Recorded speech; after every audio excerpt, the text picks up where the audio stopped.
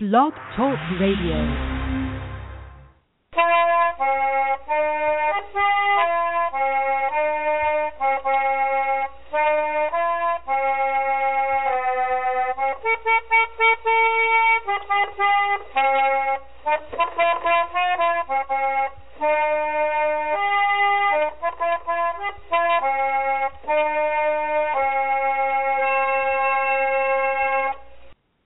Hello, everybody, and welcome to the latest episode of Trundlebed Tales.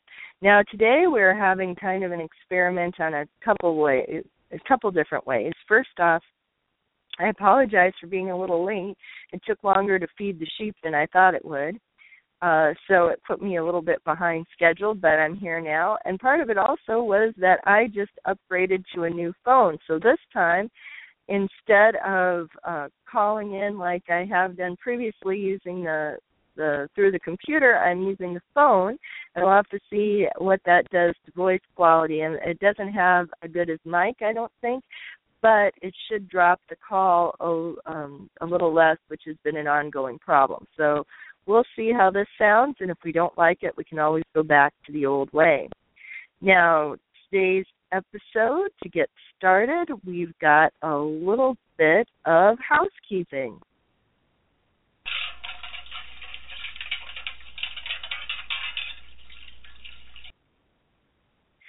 And that is, as always, a chance to remind you that if you want to ask a question or give a comment, you can do that anytime the show is live.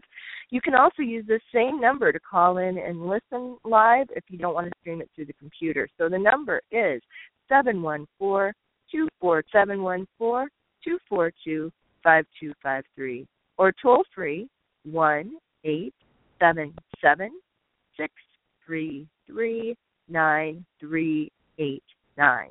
That's toll free 1-877-633-9389.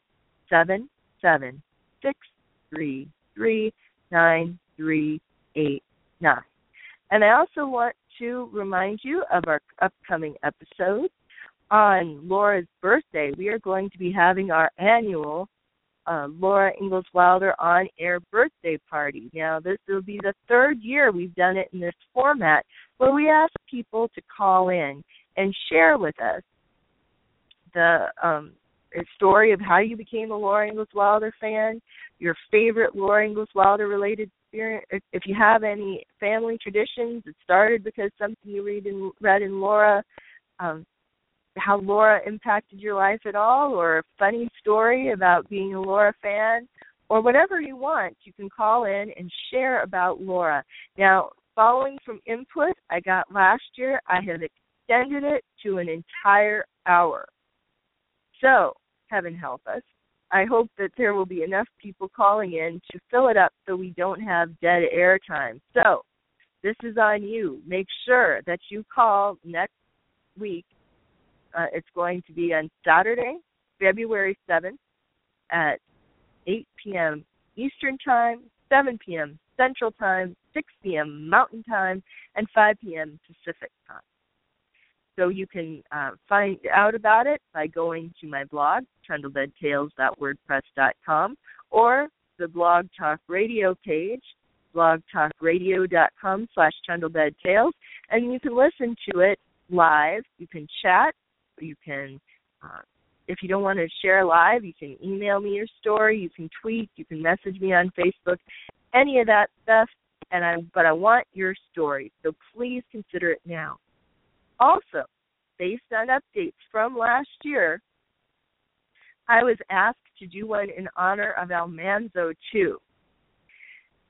And I haven't tried this at all before, so I'm not sure if people are going to have Almanzo's stories to share too, but I hope they are. So that's going to be also on Almanzo's actual birthday, Friday, February 13th, 2015. And I just realized I have to update the years on those two posts. I have it wrong. Oh, well, we'll get it fixed. So it's going to be at 9 p.m. Eastern Time, p.m. Mountain Time. I'm going to start over. I think I messed up.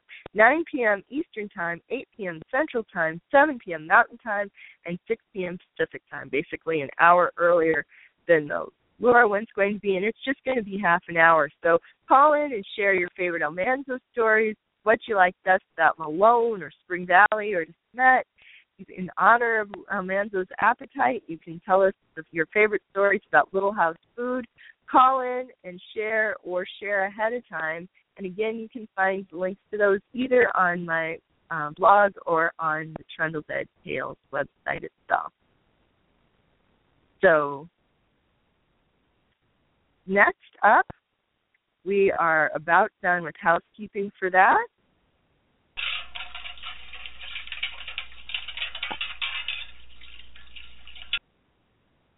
So now, today's episode is episode 62 of the Numbered series, and it's going to be looking back at 2014, looking ahead at 2015.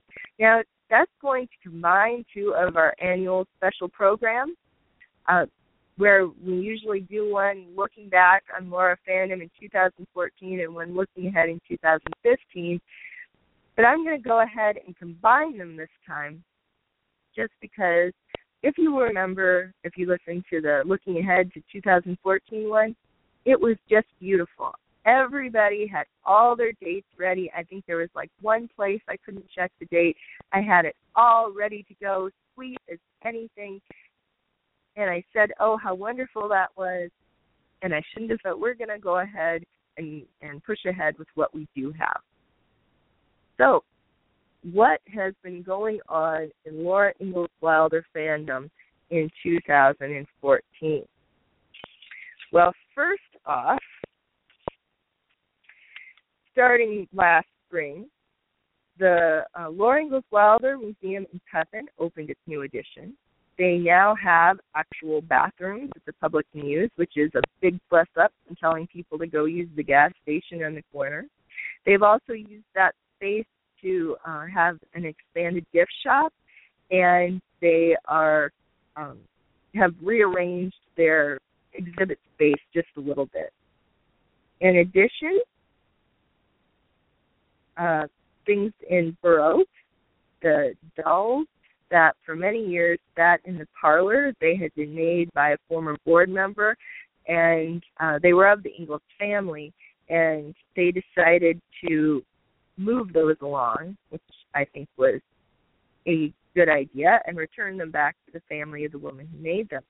They also started having organized birthday parties, which I think they're about the only home site that officially does something like that. I mean, I'm sure the other ones do events, but this is about the only one who advertises birthday parties. So if you have a little Laura fan, they really designed it in mind with having a bunch of kids and an adult, but I really would recommend doing more of a family group, maybe one friend and the kids, and plan on spending the night in Decorah. But it really is a very nice thing. So if you get a chance to do a Laura Ingalls Wilder birthday party at Baroque, I highly recommend it. Also, in Vinton, this year marks the first, or 2014 was the first year the Mary Ingalls Society actually got a chance to act like a society. The building, the blind school at Vinton, had been heavily damaged in a storm a couple of years ago. It took off the roof and had water damaged a lot of the building. So the regents, it is a regent school, paid for putting a new roof on, but they were doing construction all of last year, and this year they were still, in 2014, they were still working on it, but it at least was to a point where you could get in and out a little better. They had the first Mary Ingalls pageant the first weekend in August, and response from that has been good enough that they're going to be having one again this year in 2014 or in 2015. 2014 also marks the 40th anniversary of the Little House on the Prairie TV show, the NBC version. And because of that, there were events around the country at a lot of places that do Laura sites. And the big, and out of the country too, there was one in France, but the biggest one was in Walnut Grove, Minnesota. And if you've been following along my blog, you've seen lots about that, and we've actually got some more reports still to come.